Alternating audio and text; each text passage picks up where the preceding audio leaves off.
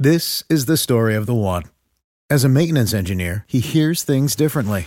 To the untrained ear, everything on his shop floor might sound fine, but he can hear gears grinding or a belt slipping.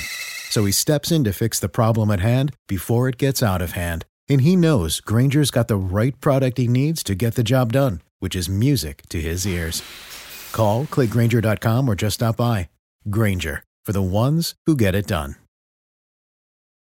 When you need mealtime inspiration, it's worth shopping Kroger, where you'll find over 30,000 mouth-watering choices that excite your inner foodie. And no matter what tasty choice you make, you'll enjoy our everyday low prices, plus extra ways to save, like digital coupons worth over $600 each week. You can also save up to $1 off per gallon at the pump with fuel points. More savings and more inspiring flavors make shopping Kroger worth it every time. Kroger, fresh for everyone. Fuel restrictions apply.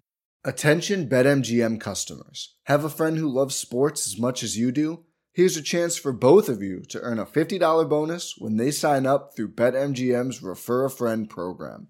Just sign into your BetMGM account and click on the Refer a Friend program to send your friend a message inviting them to register a new account in the same state you use BetMGM in. Once your friend signs up and makes a deposit, they'll receive a $50 bonus. And once your friend places a bet with their bonus and the wager is settled, you'll receive a $50 bonus as well. Share the excitement and get a $50 bonus every time you refer a friend to BetMGM. Visit BetMGM.com for terms and conditions. Must be 21 years of age or older to wager. Ohio only. New and existing customer offer. All promotions are subject to qualification and eligibility requirements. Rewards issued as non-withdrawable bonus bets. Bonus bets expire in 30 days. Please gamble responsibly. Gambling problem? Call 1-800-GAMBLER in partnership with MGM Northfield Park.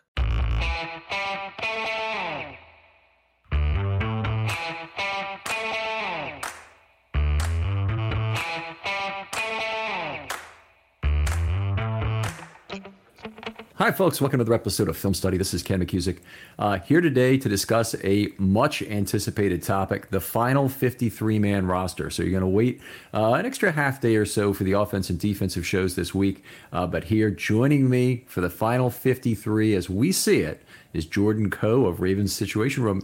Jordan, how you doing? Good, Ken. Thanks for having me on. This is one of the more exciting 53s, I think, than we've had in a while in that. I mean, there's it's fun when there are a couple spots that need to go, like there are like 5 or 6 guys vying for like that 53rd spot, and none of them are really kind of like really worthy. But like this, I think this one's exciting because we've got a really interesting caliber player at almost every single spot that's coming in. Yeah, it's definitely competition at probably 3 different positions at a minimum. Some people would say more than that, but 3 different positions at a minimum, including a fantastic battle on the defense we're going to get to. Some questions on the offense about who should be kept and who should be cut. And we're going to get to all of that. And let's start with the easiest position of all, or actually, I'm not even sure that's true. I'd start at quarterback, where I have 2 on my final roster, Lamar Jackson and Tyler Huntley. How are you doing? Yeah, I think it's got to be those 2. But I mean, going back to our last conversation after preseason week 2, where I was more sour on Anthony Brown than you were. Mm-hmm. I was impressed. You know, his ability to look down the field, make those deep throws, his decisiveness was impressive. You know, I hope the Ravens can get him onto the practice squad, because that is an interesting dynamic that it gives the Ravens if all 3 of those guys can kind of stay in-house, and how they might protect him down through a few weeks is interesting to me. Yeah, I mean, it could be that having Huntley available would be a trade option, not now, but would have some value later as injuries start to happen. It may even be that, well, you can't trade Brown if he's on your practice squad because somebody will just take him. But you've got some options here right now. And, you know, the value of Brown, as we've talked about on previous shows, is this 2-year reset of value. And that's awfully significant. I think, you know, when we've looked at who's been the more effective passer, it's incredible. Huntley's, 31 out of 36, I believe, throwing the football this preseason with a terrific rating. And I'd be hard-pressed to say he's been more efficient than Brown. Brown's been outrageously good. Their passer ratings are probably similar. both near the top of guys who've had any kind of qualifying, whatever that means, number of preseason attempts, however you might choose to define that. I'm very hard pressed to choose between these two, so I don't think it's an obvious choice for Huntley as the number 2. Yeah, I think it's something that you have to do, but it's just, as you pointed out, just an interesting thing at quarterback when it seemed like going into this preseason, we were locked in. We knew we were going to get a quarterback. It was going to be Lamar. It was going to be Huntley. They weren't going to carry 3 guys. Now it was just going to be that. That's the other point. Is there any way the Ravens can carry a third quarterback to protect Brown? Yeah, not yet, right? Not going into week 1. And I think the luxury of most rosters are that everybody is a little squeezed at this stage, and that I don't think anyone's going to take a chance on Brown.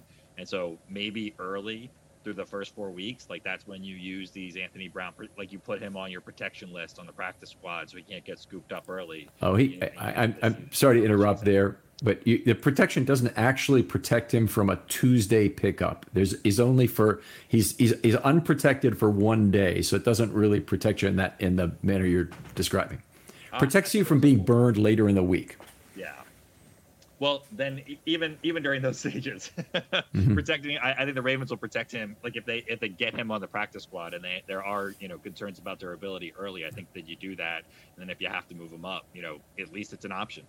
Yeah, and you make an interesting point because there might be a case where they have Brown protected for the week, and an injury occurs Wednesday somewhere else in the National Football League, and the Ravens say, "Well, hold on, that's our cue.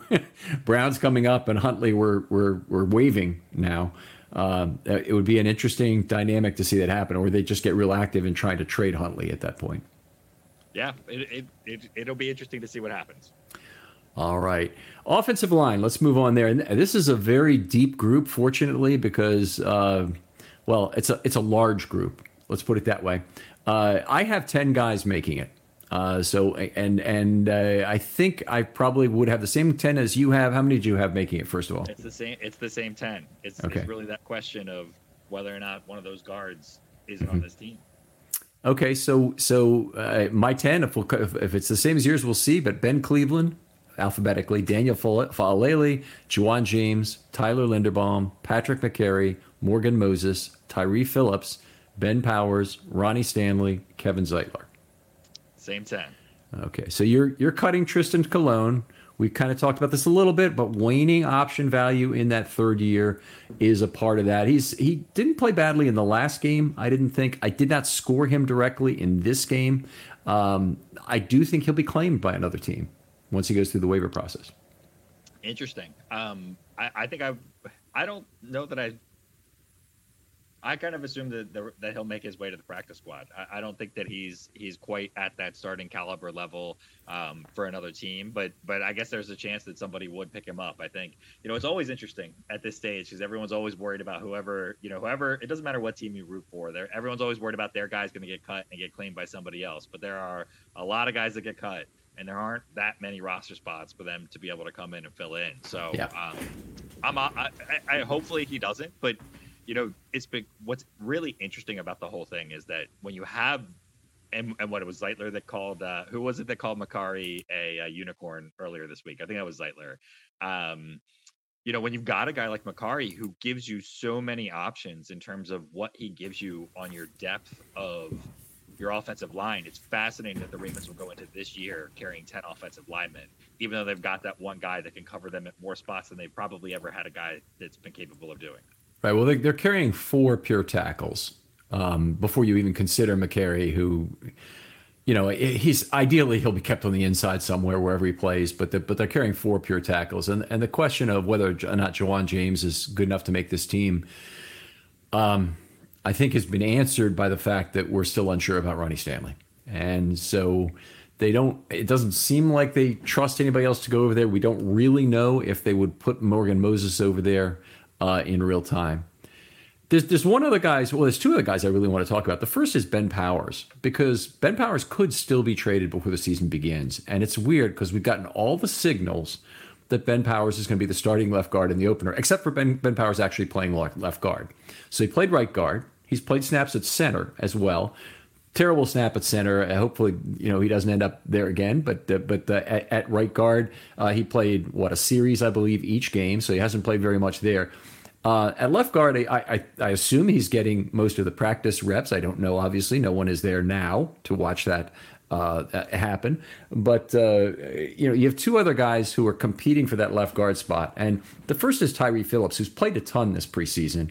But I would say the fact that he played the entire last preseason game is a pretty damn strong indication the Ravens are going to not start him against the Jets. Yeah, it seems blatant. It seems very, at least if you are reading the tea leaves, that it is power spot. But simultaneously, it is really just bizarre that that for a guy that is going to play. It'd be one thing if you were like, oh well, like Morgan Moses just hasn't played at all, right? But it would be odd if Morgan Moses came in and played like right guard or played left guard or for a couple series, right? That would be peculiar, and that's what's happening with Powers. And that I don't get it. I don't think we're gonna know. It's definitely weird, and the other thing that's going on with this at the same time is Ben Cleveland had an unfortunate injury after being the Ravens' most effective lineman for 2 games. So he has been physical as hell. I mean, I understand all the problems. That one of the things that has been brought up is that his roster weight is now listed at 370 pounds. So he was 356. Some were claiming when he got drafted. I believe that might have been his combine weight. He came down to 343, and some other measurement might have been a pro day measurement, might have been his initial weigh-in with the Ravens. I'm not sure which it was. But then, had the offseason, got married, failed the conditioning test, and now he's at 370 on the roster. And that might have been part of why the Ravens are unhappy. So it's not just a conditioning test failure, it's general failed conditioning. And, that could be a thing. But then I watch him play at guard these first 2 games, and he's played a combination of right guard and left guard, and he's been one tough son of a bitch. He's been moving people all over the field. He's been issuing lots of pancakes. He's the best finisher the Ravens have in terms of wanting to inflict punishment on his opponent. Yeah, well, and it's one of those instances where he's going to get a chance to play guard at some point. If he's the first guard off the bench, he's going to get an opportunity to play at some point down the road here. And so we'll find out when that happens, whether or not he's able to continue that level of play that we've seen and win that spot. But I think he'll, just by nature of the way the NFL is, he's going to have an opportunity here or there in the process. Yeah, I mean, we certainly hope that's the case. So just as a technical note here, I turned off my camera because I noticed a problem occurring. I think that Cleveland should get a very quick opportunity this year. It does not appear like Phillips is the number 2 guy to me right now. Now, part of that's the injury that may have kept Phillips on the field. The fact that they cut a guy, Jared Jones-Smith, perhaps prematurely, but I think they were also very unhappy with how Cleveland's injury occurred, because Jared Jones-Smith actually blocked the guy into his legs. And we may see something related to Kayvon Seymour's injury that's similar with McClain. I still think he ends on the practice squad, but I think they're very unhappy about what happened. I know McClain was very distraught with the play itself. Not to get too far away from our offensive line discussion, but I think we've got a couple things going on with Cologne and Powers that if there is a trade, Cologne's can still make the team that way. The other thing that I would, ask to discuss here is that I was really high on Khalil McKenzie throughout camp. I don't think he quite distinguished himself enough at the end of these last games. And there's 2 issues that I had. Number one is that I don't think he blocked that well in the finale. Okay, particularly as a run blocker.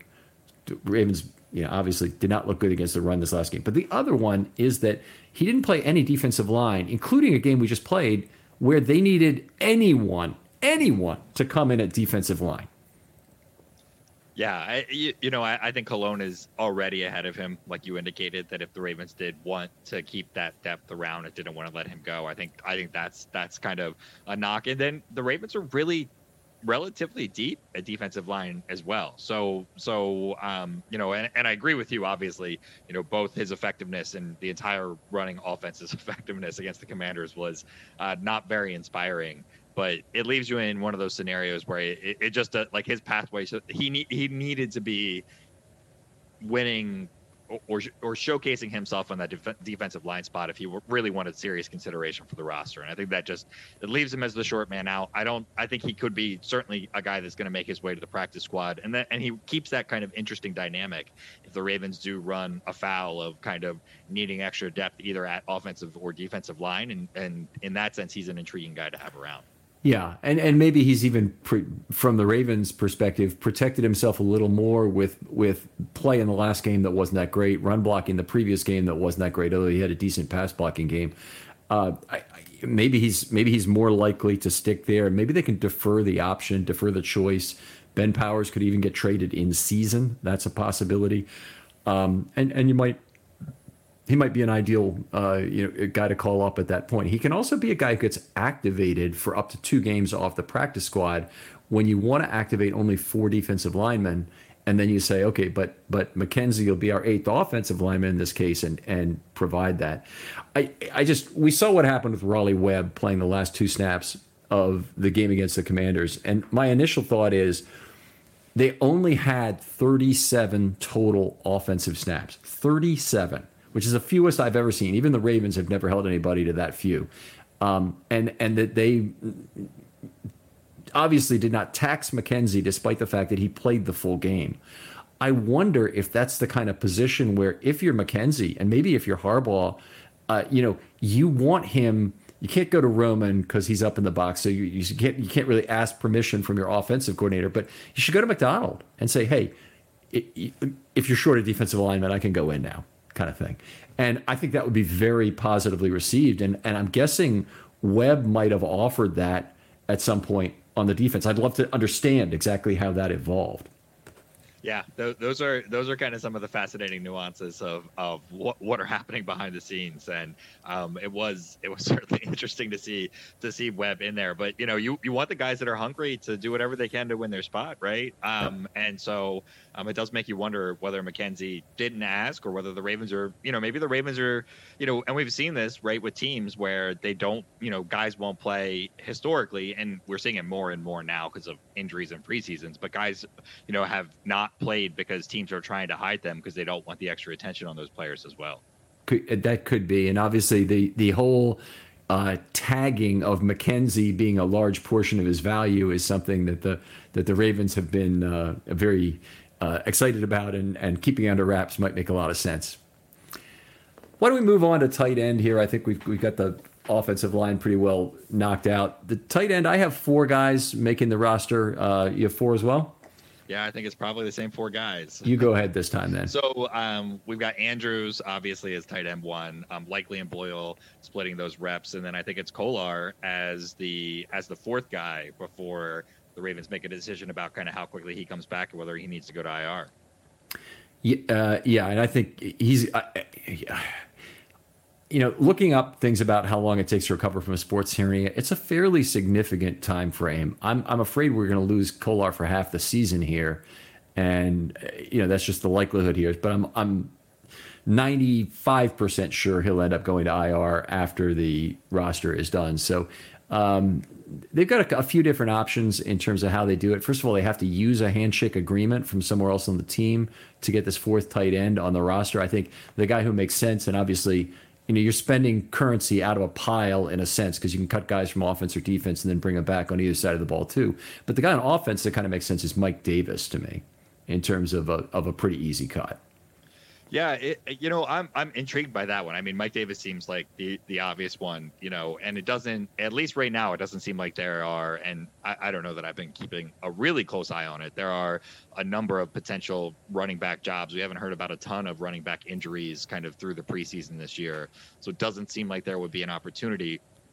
I just think it's interesting in the sense that if there was somewhere that had a season-long type opportunity, whether Mike Davis would look at that and say, hey, maybe like I love the Ravens and it's been great being here, but I just came in for my first year. I have a shot at legitimately having more long-term playing time for the whole duration of the season with Team X, right? And so even though I'm going to, agree in principle, right? The Ravens had 2 handshake deals with Za'Darius Smith, and neither of those came through. And so for a guy like Mike Davis, who has no ties back to the Ravens, if there's an opportunity for him to play, I think through the first four to six games of the year, we're going to see a lot of Mike Davis, and he's going to be a big part of this offense. But I think by the time we look at the last 4 to 6 games of this year, it's very possible that Mike Davis is not active or not even on this team anymore. Or at least not used if they have, Right. He might, hey, actually, there's no reason to activate the guy. There's no reason to probably even have him around once the other 2 are back, because you're going to have Tyler Beatty. You're going to want to keep him and Patrick Ricard. And then you might want to keep Justice Hill. So we'd have to be having that discussion. But Davis, to me, and we may as well discuss this now, even though we're technically on the tight ends, but the Ravens would have to be completely enamored with his ability to handle the mesh point. You notice McCrary and Brown had a fumble off the mesh point in this last game. So it's not a problem that's going away. But if Mike Davis is an ideal mesh point handler who knows exactly how to set up the box, release the ball, let the quarterback come out hard, whatever you want to call it, we haven't really seen that at all in this preseason. Couple plays, that's it. One that got fumbled and another that they never got the handoff off because the snap was offline.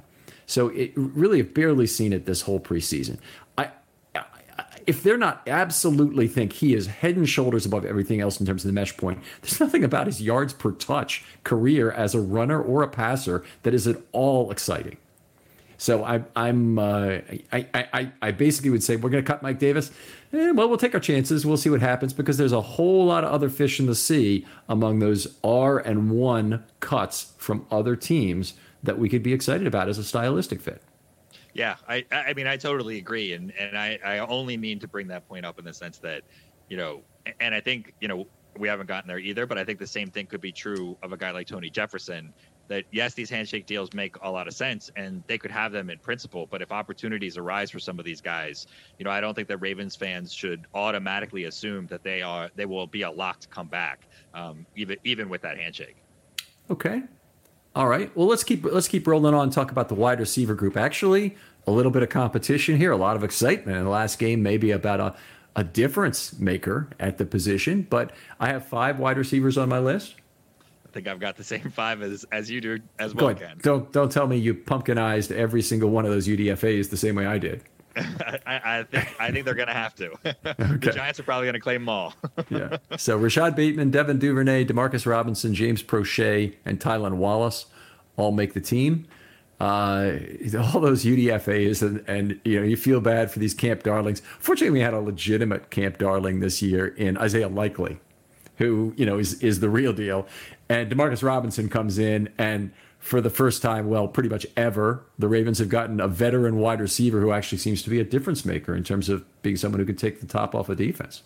Yeah, I mean, it's hard to evaluate what we saw from Robinson in that game, because I don't know enough about the Commanders roster and which of those guys were, where they are in the depth chart and the quality that they were. But you saw some real veteran savvy.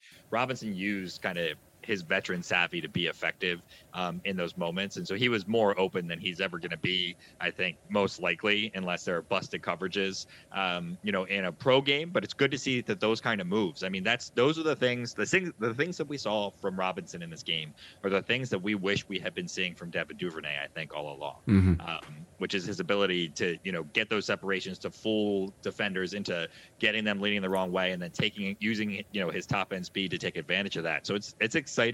It's exciting to see that from him.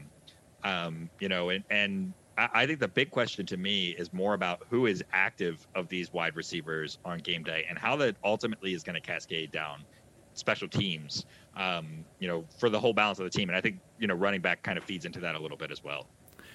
Right. We have Tylan Wallace, obviously, as the last guy on this roster, and I think you'd probably say that the other 4 are more necessary on a week-to-week basis for the combination of gadget plays and actual receiving usage, plus Devin Duvernay is a returner, not just a gadget guy.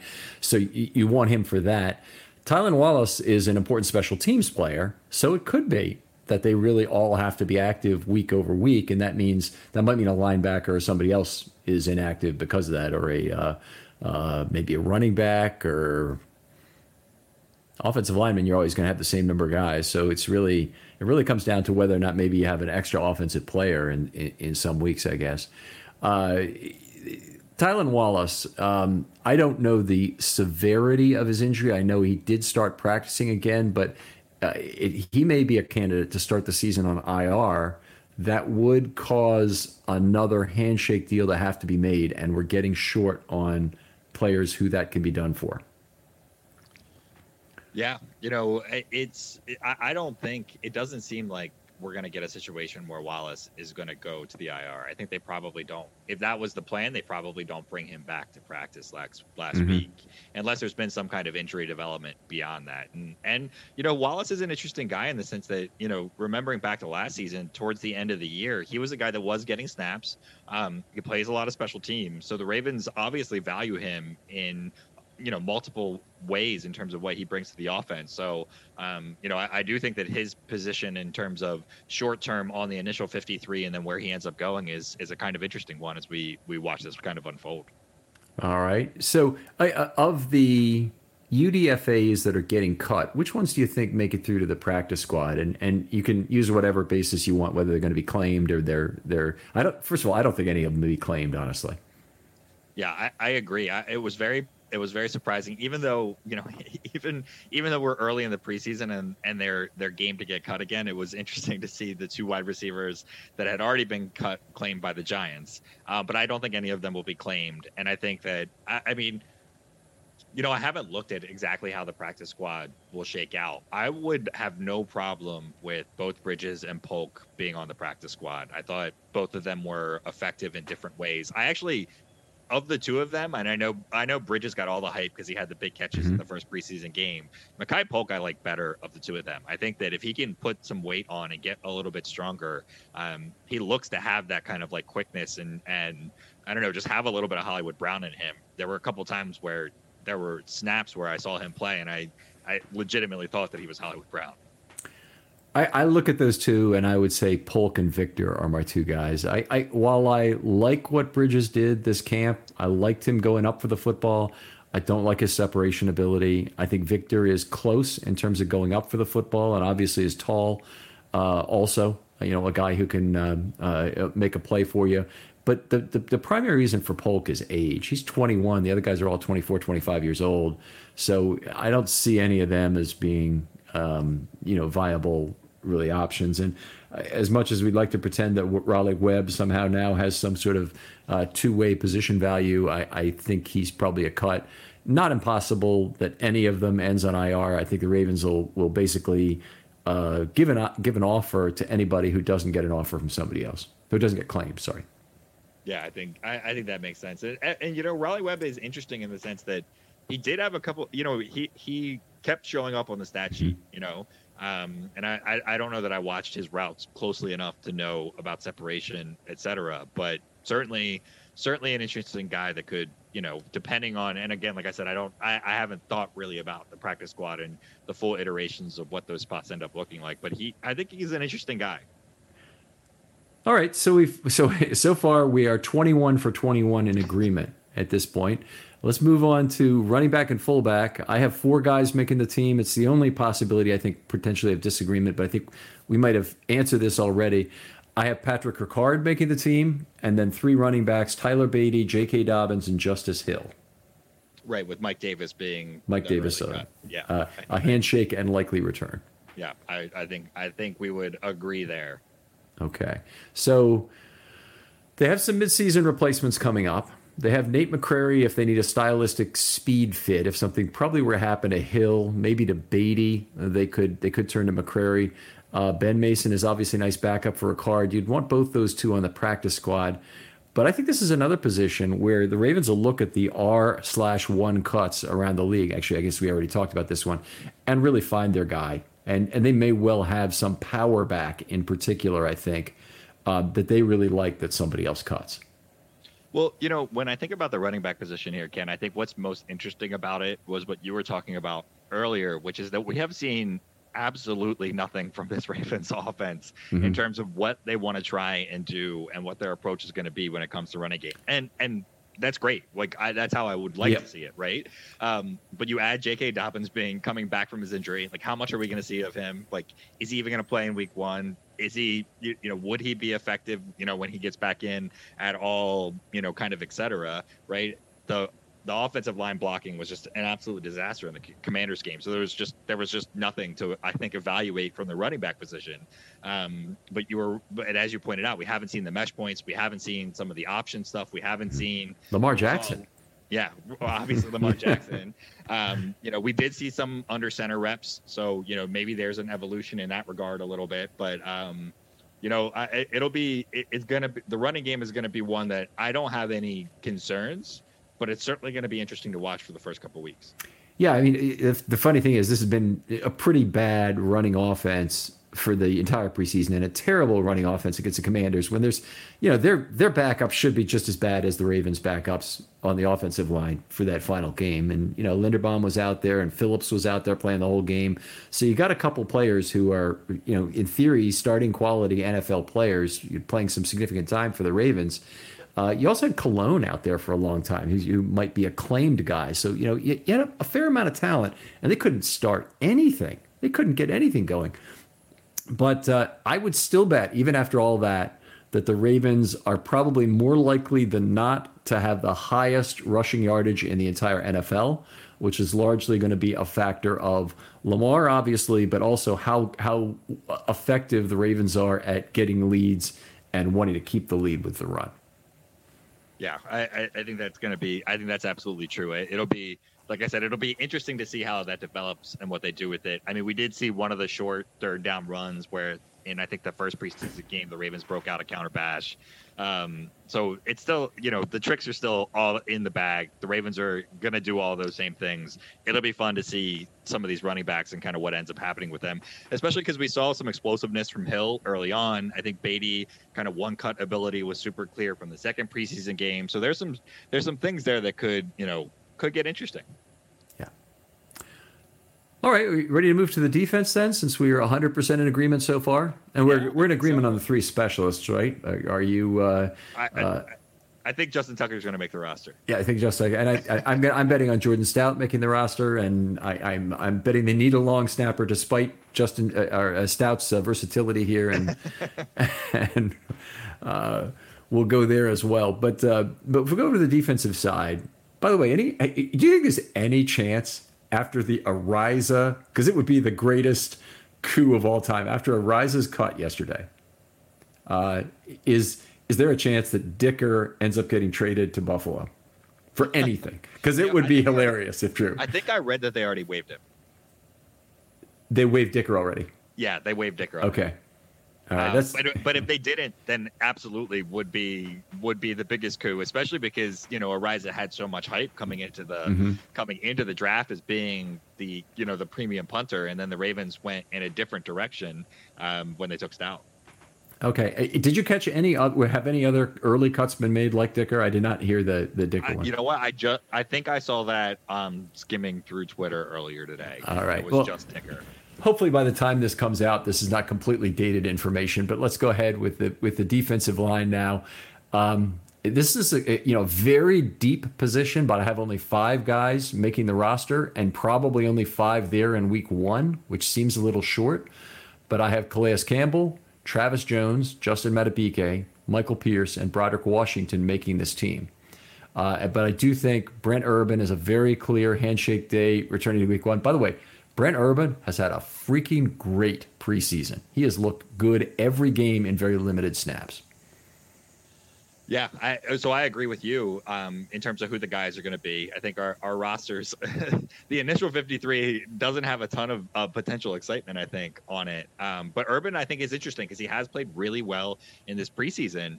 But I also think that from a defensive line standpoint, he might not make his way back in the sense that they don't need another guy playing his position on the defensive line. I mean, you've basically got Campbell and Washington and Madubuike ahead of him. And it's, I question whether, I don't think Urban would be active to begin with. And so if you can use that spot in another way, is he the guy that you're bringing back? And maybe he's played his way into that spot, as you've indicated, and that's moot, But he was kind of the guy I red flagged going into the preseason as saying, if there's a spot where it feels like they might not need somebody to come back, it felt like he might be the one. There's two things in the preseason that would tell me otherwise, and so I'll take the other side of that. Is that, first of all, Urban's been out after 3 drives each game with very limited usage. Second of all, Broderick Washington has played on. And then I think about who Broderick Washington and Urban are, and they're both 3-5 technique alternates. They're guys who can play either. Some people would tell you Broderick Washington can play the nose. He's not really a 2-gapper. But, Broderick Washington hopefully, would help you penetrate from the 3 or the 5, play the run well. I just think Urban is better. And, he's older, certainly, and Broderick Washington, a year 3 player, was a guy I had flagged initially as being his roster spot is not 100% secure. Now, I think the injury to Travis Jones cleared up any possibility that Broderick Washington would be cut and moved the guy on the bubble to be a very interesting guy, Isaiah Mack. And he's right there with several other players for me. Brent Urban, I don't think there's any doubt he'll be back for week 1. I think he'll actually play quite a bit for the Ravens. With Mack, he's a year 4 player, so 1 year more than Washington. He's been the Ravens' defensive MVP this preseason, in my opinion. He's done an incredible amount. Every game he's in there making multiple plays, making our list of star quality. But I just don't see a way they can keep him with the other talent they have on the defensive side of the roster. Yeah, I tend to. I mean, I agree with that. I think that you're understating Washington's play. I think he's been effective, and he's flashed in pro games as well. I think that it's more a matter of reps for him and development that he's been playing than I think potentially protection of Urban. But like I agree with you that Urban has played very well when we have seen him so far in the preseason. So, and Mack has been, he's the interesting guy, especially with Jones' injury. I think Mack probably does find his way into that second iteration of who is on the Ravens roster in week 1 if Travis Jones does end up going to the IR. Okay, so you would bring him back before you would bring back Urban, and somehow, okay, that's interesting. Well, that is interesting. I think that's the spot where the Ravens are going to need more.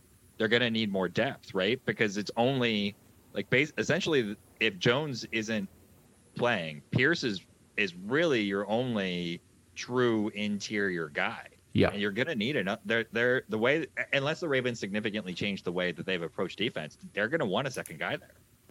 I agree. I just don't think Mack is a prototype nose. He's really more like a penetrating 3-tech than a true 2-gapping 1-tech. Either place where you put him, 1 or 3. His ideal thing is to penetrate and beat people on pass rushes. In fact, he's used fairly situationally by the Ravens during the preseason to do a lot of that. Not entirely, because in this last game, nobody was being used situationally in that second half. They were playing every single freaking snap. But Mack is, a player, I think, under ideal circumstances, playing against, higher level talent than he was against the Commanders, would not be in there, certainly would not be in there for every snaps. And the snaps he would tend to choose would be more of 2nd and 10, 3rd and 8 kind of snaps if you wanted to pair him up with, say, Calais Campbell to rush the passer. I think that's an interesting combo, but I don't think he, one of the problems I had, problem number 1 is that he's a 4th-year player, so there's no option value in the future, and yet he still has to go through waivers, and that prevents you with this 2-edged sort of a problem. But the other one is I just don't think he truly backs up Pierce. So the only guy who does that is Jones. And you have to figure out how you're going to get through until then. Crawford, the other guy who might have been able to do it, seems to have a groin injury now, and that's also not an option. Yeah, that was a unfortunate development for Crawford as well, because I thought there were a few times that he flashed on tape as well, and looked like a guy that might be bringing something in terms of a contribution to what we were going to see. So it's and I don't know what position group that you wanted to talk about next, but I do think that defensive line, without the depth at outside linebacker, defensive line gets in a peculiar focus on it for a group that, at times the Ravens weren't playing, the number of snaps per, defensive lineman that they had out on the field, et cetera. I wonder, how much of that ends up getting shaped by who ends up making the roster or who is available to play at outside linebacker as well. absolutely fantastic head-on point. And if you look back to the 2019, 2020 Ravens, they got by with under 2.0 snaps per defensive line per play. And what they were doing is that's basically the race car package getting him down to either one and sometimes zero defensive linemen on the field in some place. Because even in the nickel, you play two defensive linemen. When you play dime, you can still play two, or you can play one, or you can play even zero under really extreme situations if you've got really what amounts to a quarter defense on the field. I think you're right exactly on the money that they will have to play more defensive linemen per pass rush snap, and Mack makes a lot of sense for that. Madubuike could also make sense, and Calais Campbell. So if they're trying to get him more pass rush snaps, then it would kind of make sense. Travis Jones could be a guy you keep on the field on third down. So Ravens do have options in this regard, I guess is what I'm saying. And I think we'll see less of the extreme outside linebacker packages just out of who's on the roster. And also the practice squad upgrades, not the right word, promotions, elevations, the short-term practice squad promotions. You know, if a guy like Mack is someone that you do think that you can get through to the practice squad and keep there and promote for a couple weeks while they're waiting for Travis Jones to come back or whatever that looks like. I do think that the Travis Jones to IR, how quickly, like whether he goes to IR or not, and how quickly they think that they can get him back for the season is going to be an interesting one as well. Yeah, so they might have to. If they said 3 to 5 weeks, so I plan on 6 to 8 weeks being the amount of time until he comes back. I mean, seriously, I just, you know, it's a platform for further negotiation. All of these things, and sometimes they want to tell you about how quick he'll be back, and they really mean until he first practices, and then it takes longer, you know, obviously to get back on the field. But I think, you know, he's going to miss a third to half of the season based on what's happened here, which is really a shame. But when he does come back, hopefully he'll be at the level we saw in that preseason, because he was a man among boys in terms of what he did. I'm of all the players on the team that the Ravens could cut, and I mean there is one other guy that they could cut that have a better chance to be taken, but Isaiah Mack is probably the guy I think would get taken, even more than Cologne on the offense. And the other one on the defense, if they chose to cut him, would be Josh Ross. I don't think they will, but Josh Ross would be a guy I think would be even more likely to be cut. So if they don't decide to keep Mack, do you trade him? Yeah, you know, the trade market, it does seem like the trade market in the NFL is one that has heated up of in recent years, where it seemed like this was the kind of thing that was never happening before and now is sometimes happening. So I don't think that he's got a lot of trade value, though. I wouldn't label it. If I had to guess if the Ravens were going to trade a player, he would not be the one that I would pick. Yeah, if you're trading a third-year offensive lineman like Cologne, you could potentially get a conditional sixth for that. Whereas if you trade a fourth-year player, it's almost always a conditional seventh. So I would agree that I don't think there's a lot of value in either case. The question is just, do you actively try and trade him, or you just take your chances? Because the draft pick is not worth that much in the 7th round. If that's all that's being offered, do you just take your chances? And maybe you hope the other team that made a 7th round offer to you, or you get no offers. That might be the best situation. But the team that makes a 7th round offer to you, they have 3 or 4 guys that they're looking at and offering a conditional 7th, and he's their second favorite. You know, that's the interesting, you know, and I've always wondered this, and I think that, you know, until you work in an NFL front office, we'll never know. But how much gamemanship is going on amongst like this process, right? So like, okay, the Ravens are actively trying to trade Ben Powers or, you know, Tyree Phillips, or just pick somebody, right? Mm-hmm. So like when we're calling about whoever that player is, are we also throwing in some of these other names? And how much are you leaving guys out because you don't want to draw attention to them, right? And saying, right, so like if Mack is an example, right? Like if he's a guy that you want to sneak through to the practice squad, then you don't have that initial conversation about, you know, whether or not you would trade a conditional whatever round pick for him, because you don't want other teams to kind of have a sense of where they think they might be and how much other teams are actively watching other teams' rosters. Like, do the Ravens have like a war room where they're looking at the 53 of every single team, and how deep does that list go for them? I've actually been inside that room, and they had a suite holder event one year, and we got to go in there. And yes, they do have a pro player personnel department where they have a big board of every team's current roster in terms of what's available there.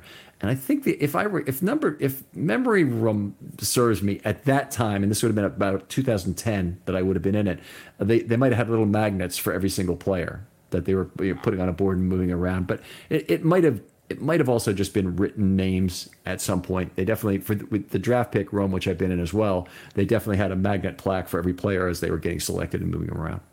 Well, then I guess there's very little gamemanship then. If you assume that and maybe not every NFL team does that, but if you assume that every NFL team does that, then the call is probably, what guys would you be willing, who we're going to be cutting, who are you willing to trade a conditional draft pick for? And you don't even have to proffer names because you assume that everybody's working from at least some similar baseline information then.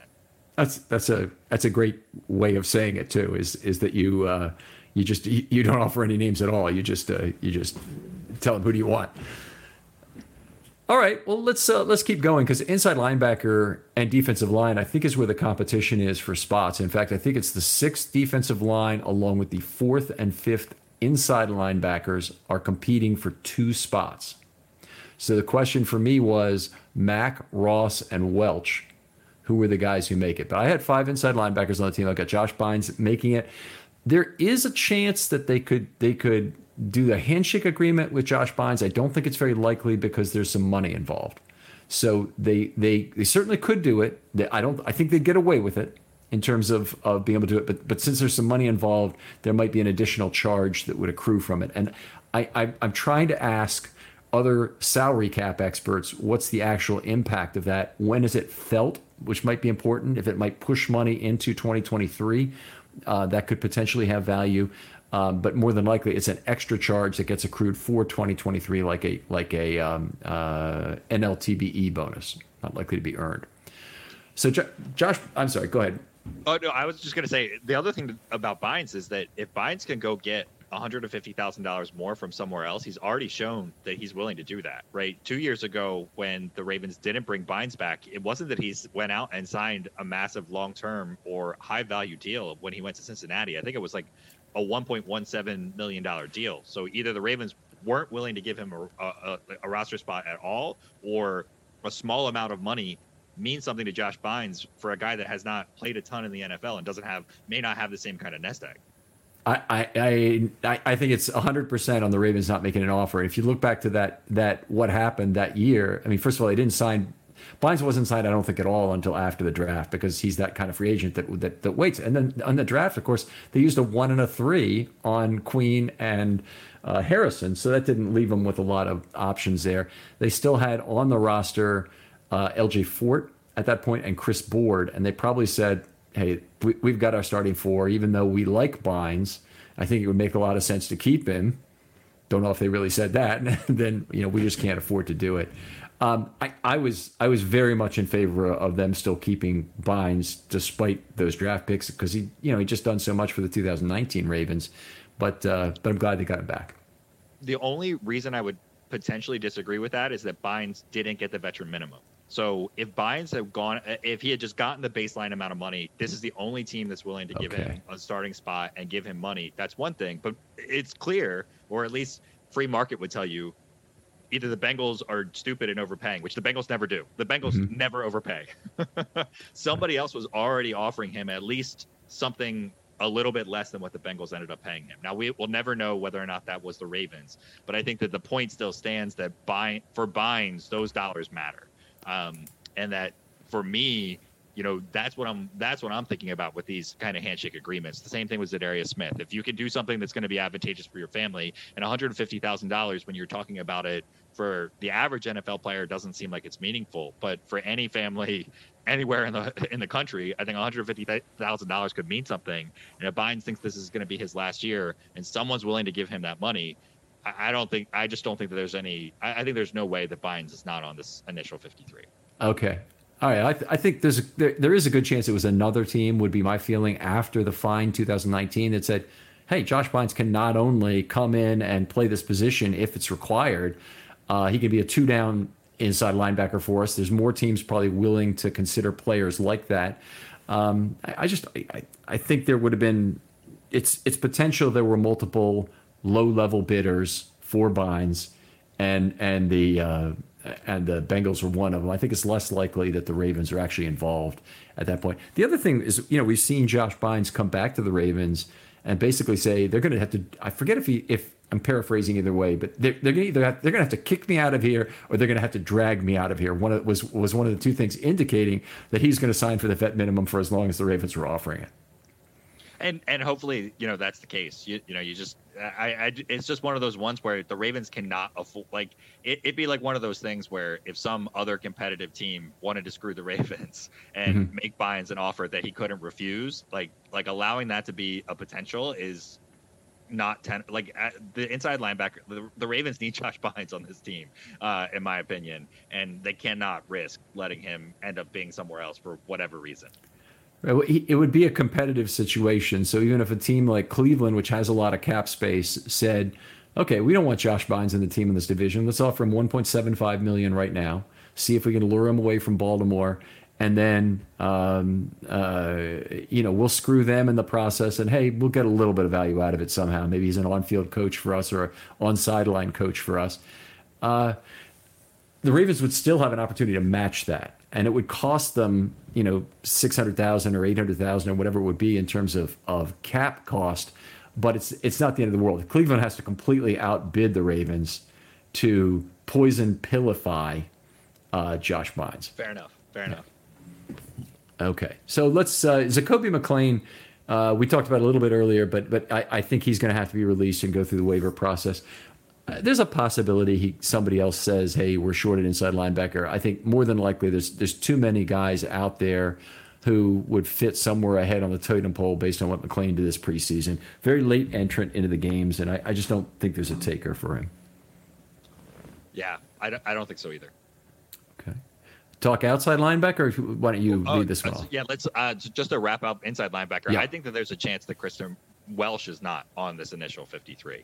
And it depends on kind of, I think where all the roster spots end up shaking out, where the Ravens know or think that they have handshake deals of guys that could make their way through. But I've not been terribly impressed with Welch. I know he had the multiple sacks in this game. The first of the 2 sacks in the third preseason game was kind of a joke to begin with. I just haven't been terribly impressed with him. The Ravens special teams have not been terribly impressive in this preseason, and I think Ross has outplayed him for that spot in the totem pole. I think that the Ravens probably keep him around because of special teams related issues, but it just doesn't seem like a guy that another team is going to add to he just doesn't strike me as a guy that another team is going to add to the roster. At the same time, with the way the Ravens have kept guys like Levine and Welch in the past, I think he's probably got the inside track, but I would not be terribly disappointed if he was not on the initial 53.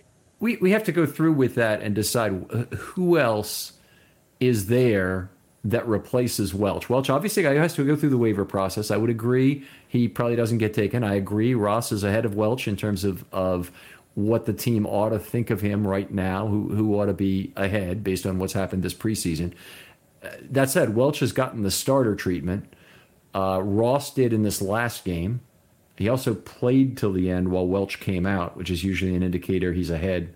But I thought Ross had obviously had a terrific game.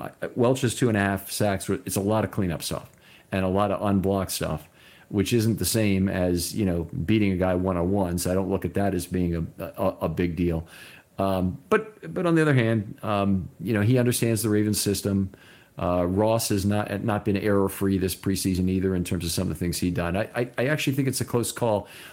How about Welch versus Mack? Who are you more excited to have on your team of those two? I mean, given Jones's injury, Mack definitively for me. Okay. And same with a guy like Ardarius Washington. If that's going to put a guy like Ardarius Washington's spot at risk, I would much rather have Washington than Welch. Okay, so we'll continue on. But you then have 4 inside linebackers then, not 5? 4, that's right. Okay, and so you have Welch not making it. So that's the first difference we've had so far. I'd like to see where the other player is. And on defensive line, you still had 5 to start the season. That's right. Okay, let's move on to outside linebacker here. I have 4 outside linebackers making the team, and I think I understand the rules correctly, but I may not.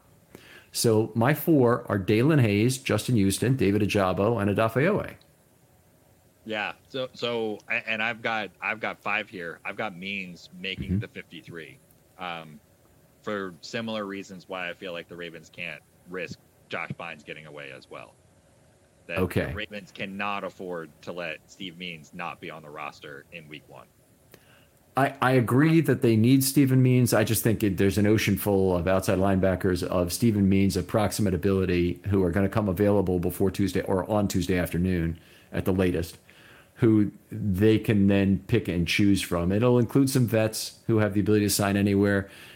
Steven Means, to me, is an ideal handshake guy to get a guy like Ajabo to NFI, and I believe that has to be done in 2 steps, that they have to actually have Ajabo make the team and then be assigned to NFI. That's right. So that's why and Means really, the way I kind of took my notes here was Means with a parenthetical of some outside linebacker being in that spot on kind of that initial 53 wave. And so I think you're right that it could be another veteran. Like this could be one of those instances where the Ravens had Jason Pierre-Paul in. Maybe he's a guy that they bring in.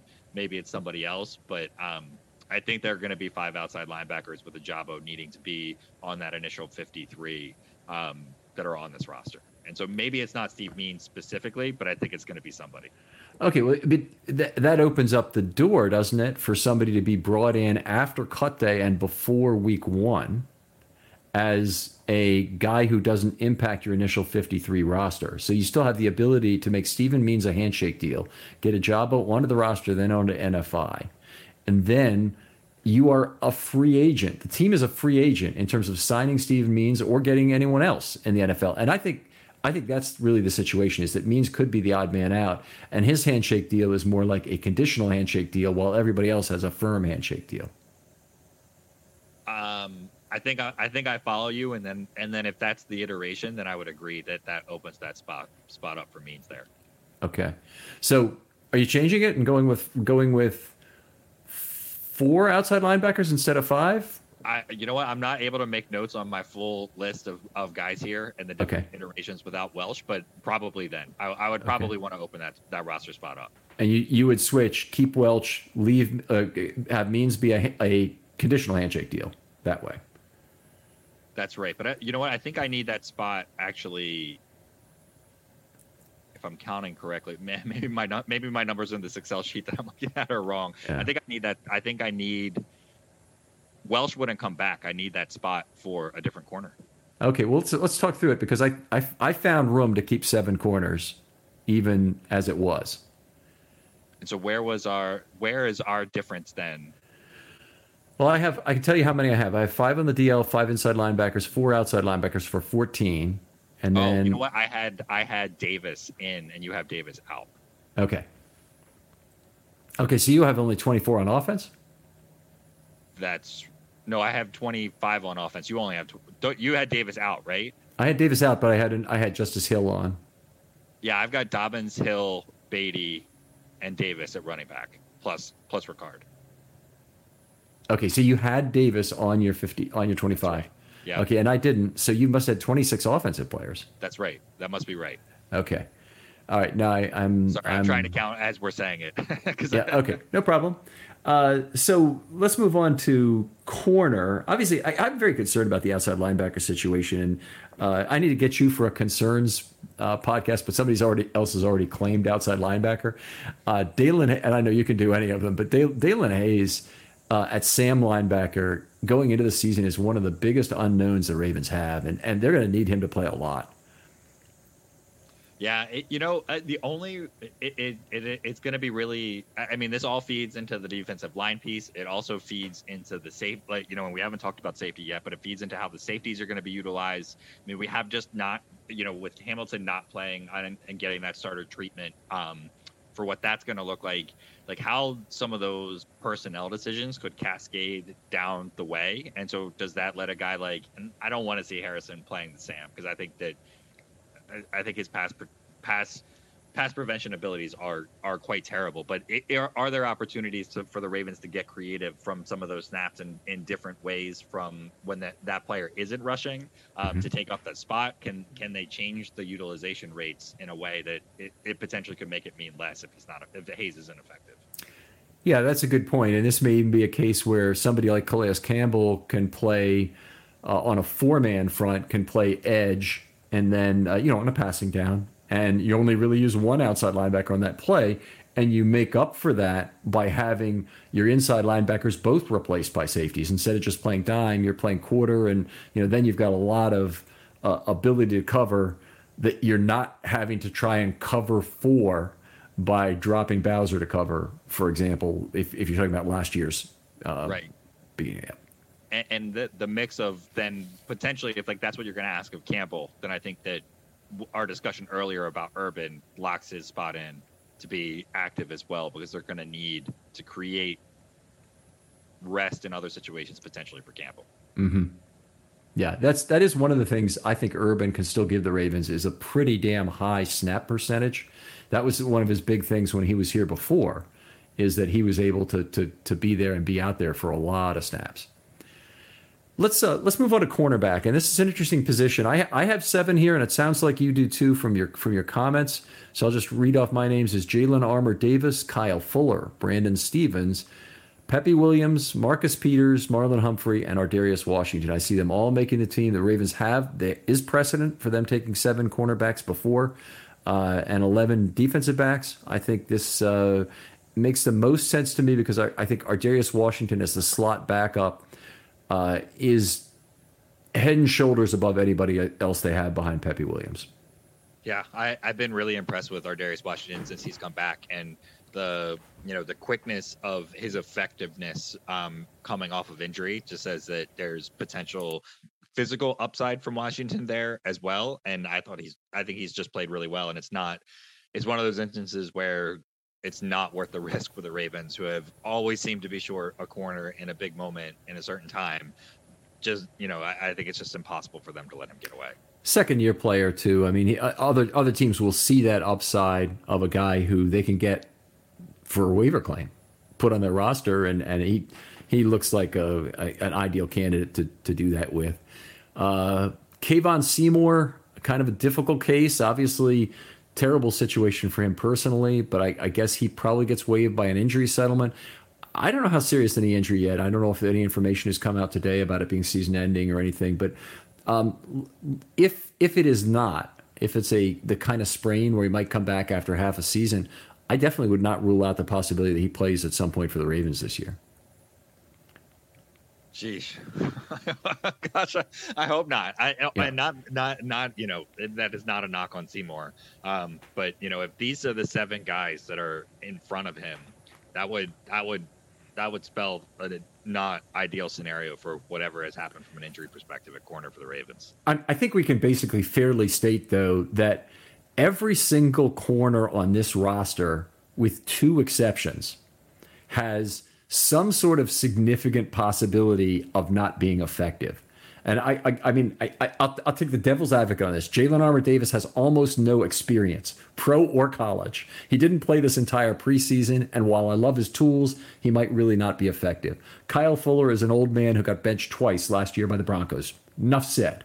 Okay, Brandon Stevens has been very ineffective. He could have stepped up this preseason and claimed a job on either the outside or said, Tony Jefferson, we don't need you because I'm the safety that's number 5 here.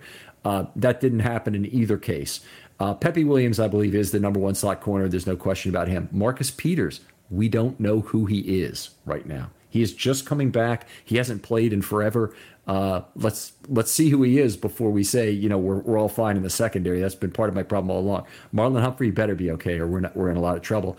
And Ardarius Washington, while I like him, he's a slot corner who came out with 4.62 speed, and he's our backup guy to a 4th-round rookie. He's a good player.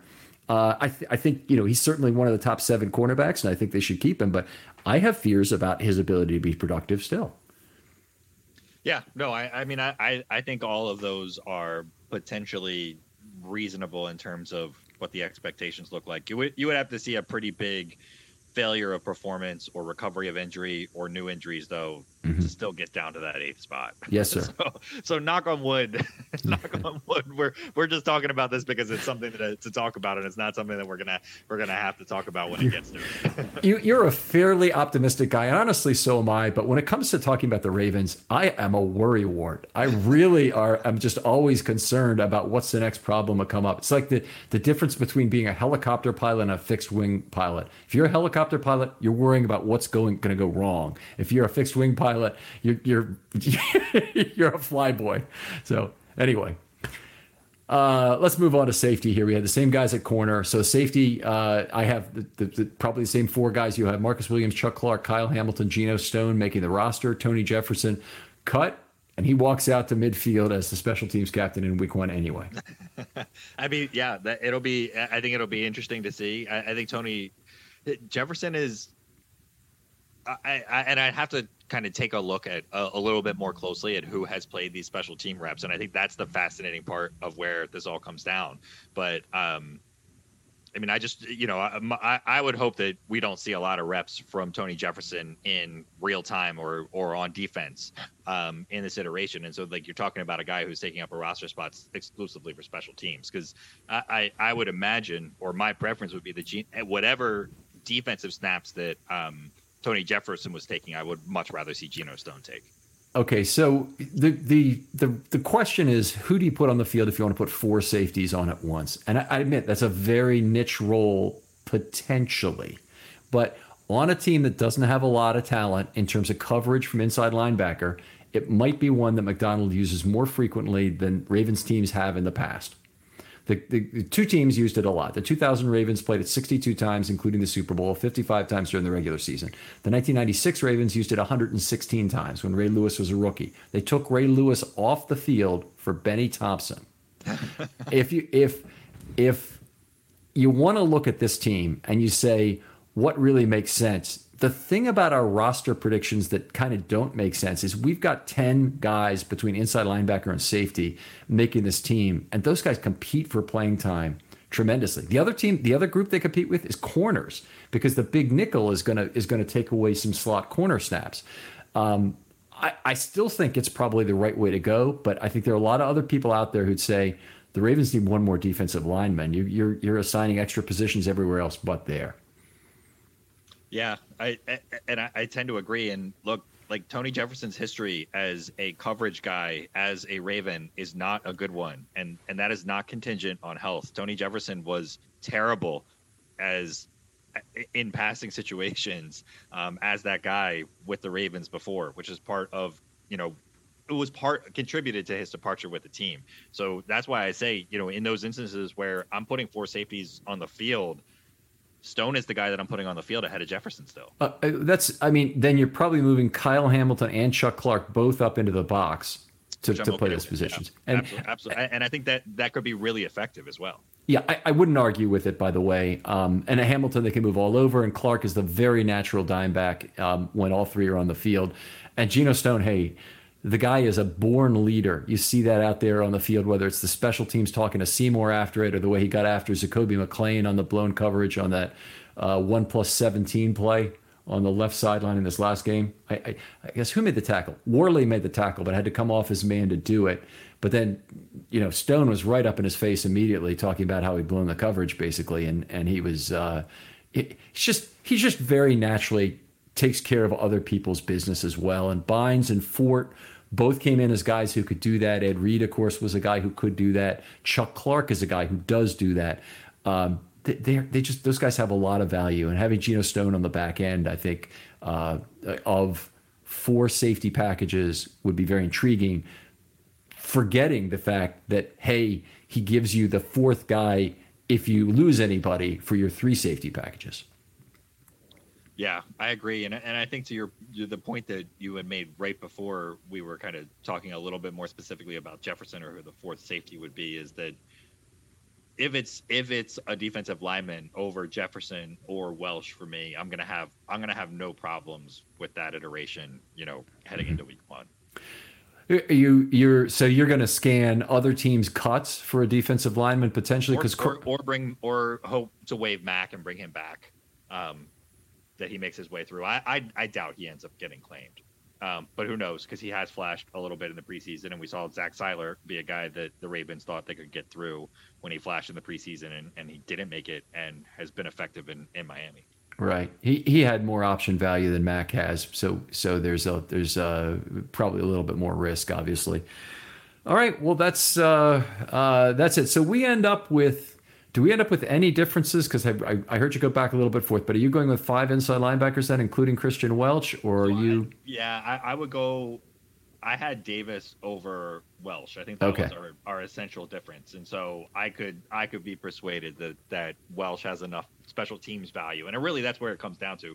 I mean, and I alluded to this as we talked about it earlier, but the Ravens special teams coverage was concerning in the preseason, yes, which is not typical of this Ravens team. And I think the Ravens will clean it up because they're always better in special teams than most others, but it is concerning. So with regard to that, a lot of that's on kickoffs, right? Not punts, because the punts, particularly Stout in the second game, which is the only really important evidence we have, was 3 fantastic punts not returned. Okay.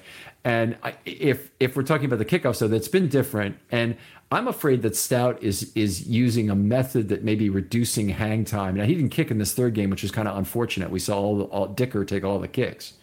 But I didn't really get a chance live to watch him for hang time on this 3x2 and really get a sense of, how long is that ball up there, because he's taking the short controlled approach to maybe get the ball exactly where he wants it.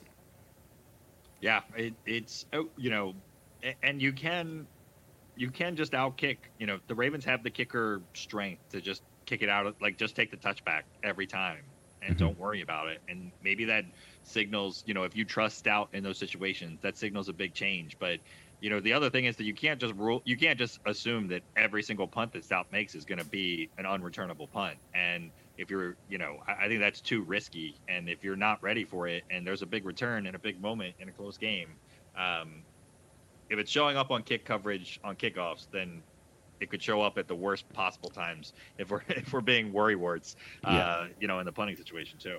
Valid point. It's a lot of the same players, and it's a lot of the same types of lane maintenance that's got to be observed. There are some differences, obviously, but they also, I think the special teams unit on the punt, because there's a bunch of defensive guys lined up at the line of scrimmage, you have more of a chance to have your gunners inside, outside, your inside, outside, and wings. All 5 of those guys have a greater impact on coverage on the play. So hopefully they will find a way to be effective at that. Outstanding time doing this with you. I think we understand the differences, Welch for Davis, between our 2 rosters. That is cool, and I'm interested to see how this plays out. I'm really fascinated to see what the Ravens do in terms of moves. Let me give you one other question. Let's assume we get the 50 we expect out of here, or the 53 we expect from this show. How many moves would you over under the Ravens for making between the projected 53 after IR moves and the regular season? Meaning, what other... So Stephen Means could be gone for a different outside linebacker, for example. Or they might decide they want to trade Tyler Huntley and bring Anthony Brown back as the... right, so outside of who you would bring back for a Jabo and Kolar. Exactly. I would say I'd be surprised if it was more than 1.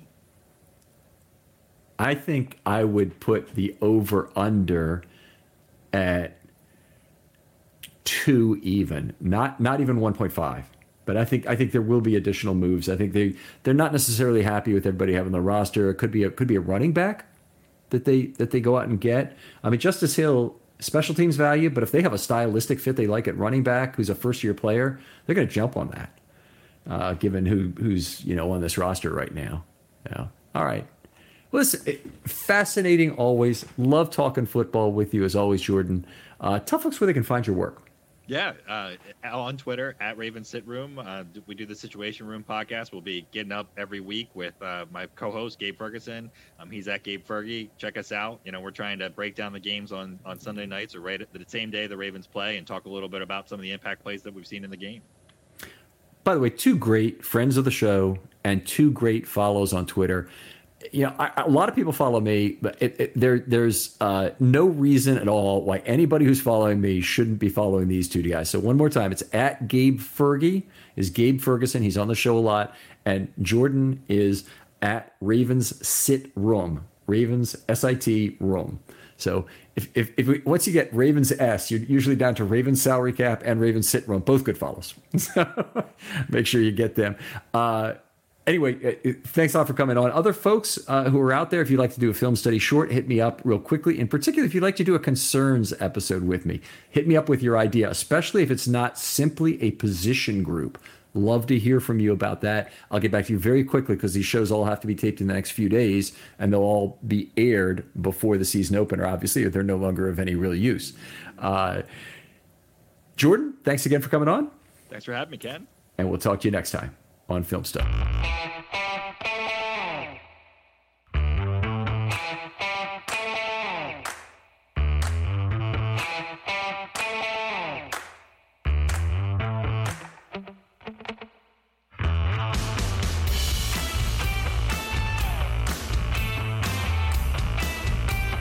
This is the story of the one. As head of maintenance at a concert hall, he knows the show must always go on. That's why he works behind the scenes, ensuring every light is working, the HVAC is humming, and his facility shines. With Grainger's supplies and solutions for every challenge he faces, plus 24/7 customer support, his venue never misses a beat. Call quickgrainger.com or just stop by. Grainger, for the ones who get it done.